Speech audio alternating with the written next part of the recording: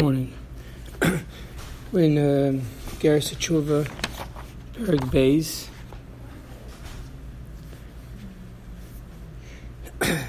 And the big takeaway from Perek Aleph, there's the introduction, is that to remember that the state, what is the most important aspect of Tshuva, is Azivas Achet Bovad, regret, not going back to that way. All the other aspects of tshuva, of repentance, like fasting and things like that, is not from Iker Hadin of tshuva. It's a secondary subject matter. But the first thing to know is that the concept of tshuva is Tashuv al Hashem, and Neshama returning to Hashem, and that is by Azivas Achet, separating from the from the negative that the person did. Mentioned in the Gemara, there are three different types of separation. There's, if the issue was a mitzvah aseh, a mitzvah lo aseh, or krisis, a mitzvah bezdin. So there are different levels of how exactly we're going to, each one of them is considered to separate and put him back, Tashuv, back into the fold, so to speak. But just in Beis, he continues the conversation about tainus. Where exactly is fasting fit, since it's seemingly such a fundamental, at least from a conversation point of so much times you see in Chazal, in other places, about fasting synonymous with tshuva, but really, even how is it that it's dissimilar? It is not part of the main thing, and at the same time, it is part of it. So that's what he starts in Perek Beis.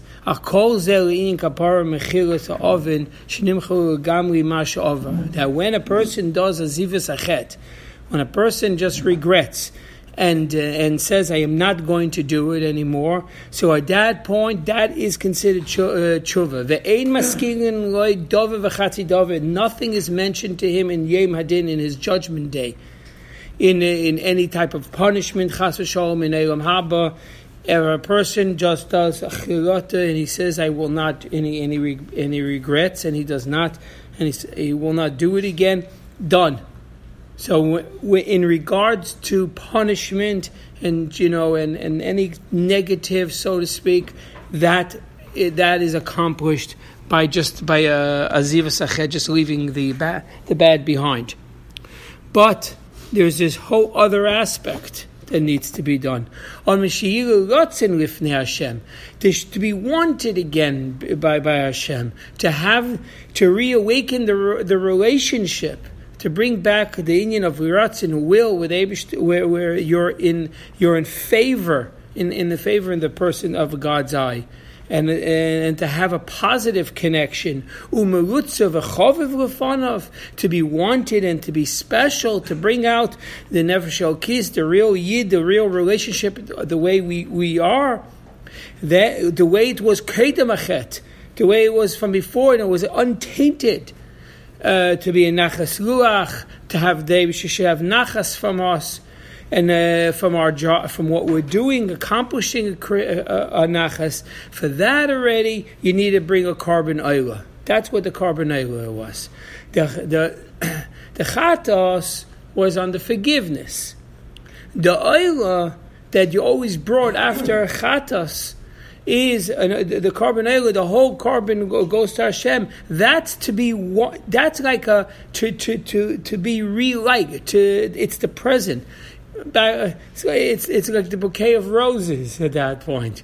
You've already said I'm sorry. You've already done everything you want, and you're bringing something to show and bring back a beauty that we had before, and you wish that it should continue further. That's what the carbon oila is here, and that you did even in mitzvah kala.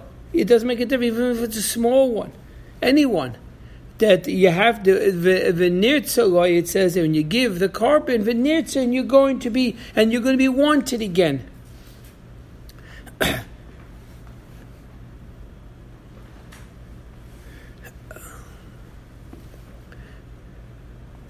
Like the Gemara mentions, and they say he brings out from Zvachim that it's a present. V'hidurin.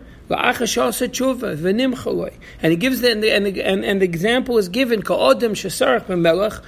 If I say somebody who offended, he was disrespectful, he did something wrong, and he lost favor in the eyes of the king.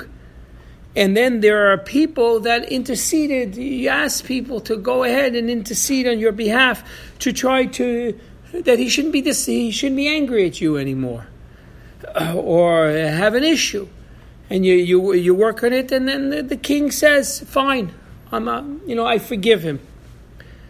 But still, even when you're forgiven, you don't feel like you can show your face anymore, because you've done a bad.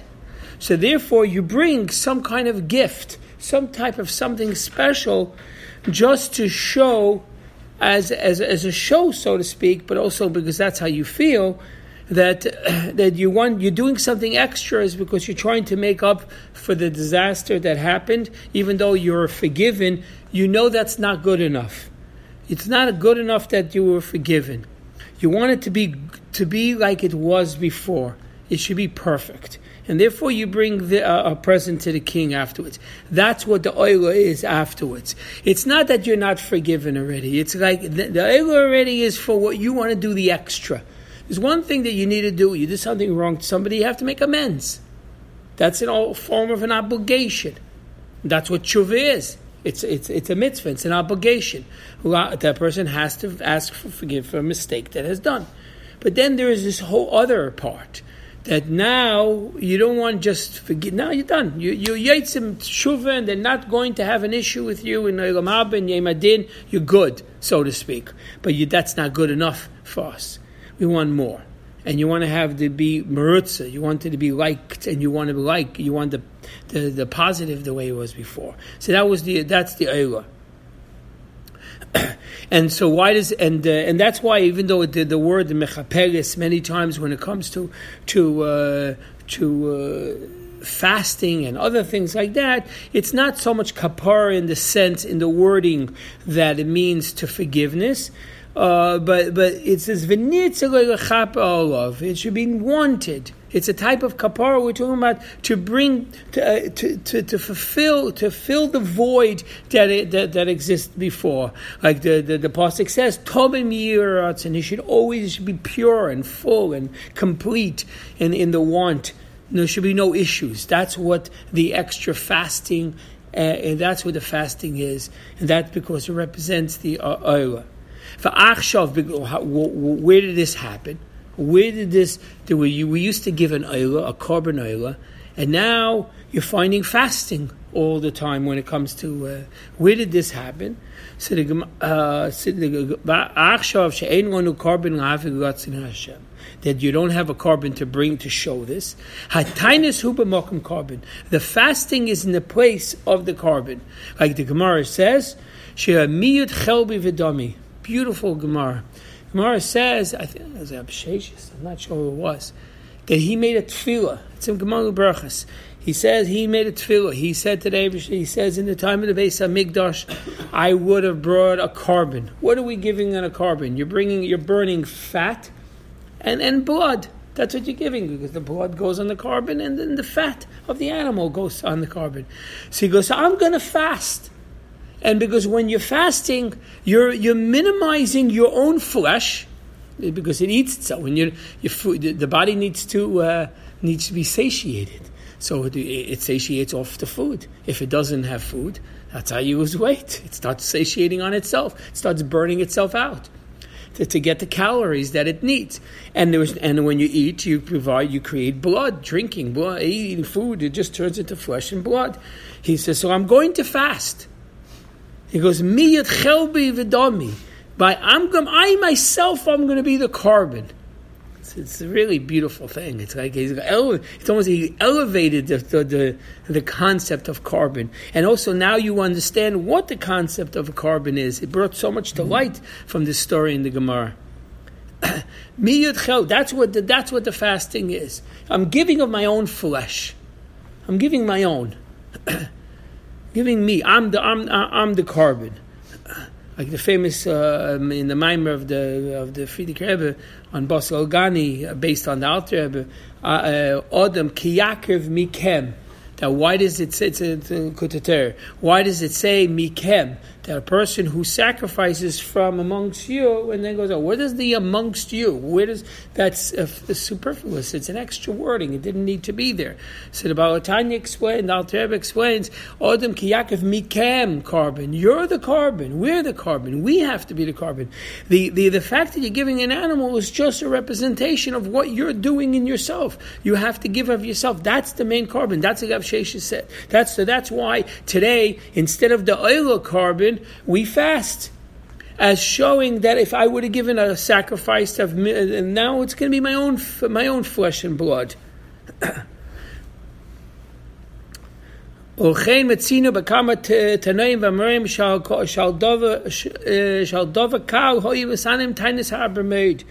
why you find, if you've seen many, and he brings a few references with Tanoim and Amoraim fasted crazy amounts of fasts.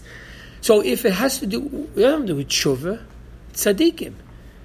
So why are they fasting so much? They're fasting because it was a representation of giving. It was like, I want to give endlessly because I want the relationship to be endless. So it's a reflection. It's like I'm giving of myself because I want to be part of you. So I'll give everything. So you find, so even if there was something that was the smallest issue, but because it was the relationship with Hashem and Torah was so important that they couldn't stop giving of themselves in terms of fasting, because to rebond in the strongest way. And you find that it says like Abelezer ben Azariah that there was a machlokes he had if a cow was allowed to have the straps on it, if it was considered a malbush, if it was considered carrying, because an animal also can't do a malacha. So the halacha was not like him, and his neighbor did like he held, even though the halacha was not, and he didn't say anything to her, and that is a problem, because if the halacha is that way, you have to intervene and try to help make sure the person does the right thing the best. And he kept quiet because he really felt the halacha was different, but he realized that was wrong. So it says that his teeth became, he fasted. So he fasted excessive amounts of fasting till his teeth became discolored. And you find other ones where someone Bishua, he says Bashani, he says you embarrassing me, spoke not nice. So in other words, we're not even talking about major averis over here. We're just talking about things like it's like between a conversation with a spouse or something. It says it's the way you spoke to me. It's the way it was said. The same thing over here. When it says, Beishani, you embarrassed me, Beishamai. What did he do already? He said, you embarrassed me. But it's disrespectful for Chachamim to talk like that. So therefore they fasted. And then he brings up Huna that one time his tefillin, he turned over because the black side's supposed to show. And also he fasted tremendous amount of fasts. So on this concept, understanding and appreciating the fact that the fasting is miyut chelbi, is giving of my flesh and to reconnect as a present, so to speak, as a show of commitment. On that Yesed, the Arizal taught his Talmidim, Chochmas Emes, according to Kabbalah, Mispah Tzomas Uchol Avonis V'Chatoim. He actually was able to he showed up, according to Kabbalah, how many fasts is considered really, a right amount, Is it a 12 dozen roses? Is it a half a dozen? Do you need two? How nice does this bouquet, so to speak, of fasts, how big does it have to be? How much? Everyone is unique, every aver. So actually what he ended up doing is he ended up showing them a lot of what the fast represents. So he gives a kamoik bakas, like anger. It's, again, there's no aver on anger. Aver can cause a tremendous amount of averes. But it itself doesn't, but it's a negative. So it says, mitzvah is kuf nun aleph tanesim, 151 fasts for losing your temper. Imagine if someone actually had to pay that. If you pay that 151 for a temper, it's going to be very seldom you're going to lose your temper. V'afilo isi de'arbanon, the small isik, ma stam yenam. Yayin esech, wine that has to do with adultery, that someone who's an idol worshiper, he touched the wine. That's yayin. That's yayin esech. But stam yenam, is wine just that goyim have that Chachamim said you have to be careful anyways. So it's that one also has ayin gimel 73. I think there's I saw somewhere it says kat kuf nun aleph 151 is the gematria of kas, and the yayin is ayin gimel. So it was in the aver itself, in the issue itself, you can see the number that's necessary. And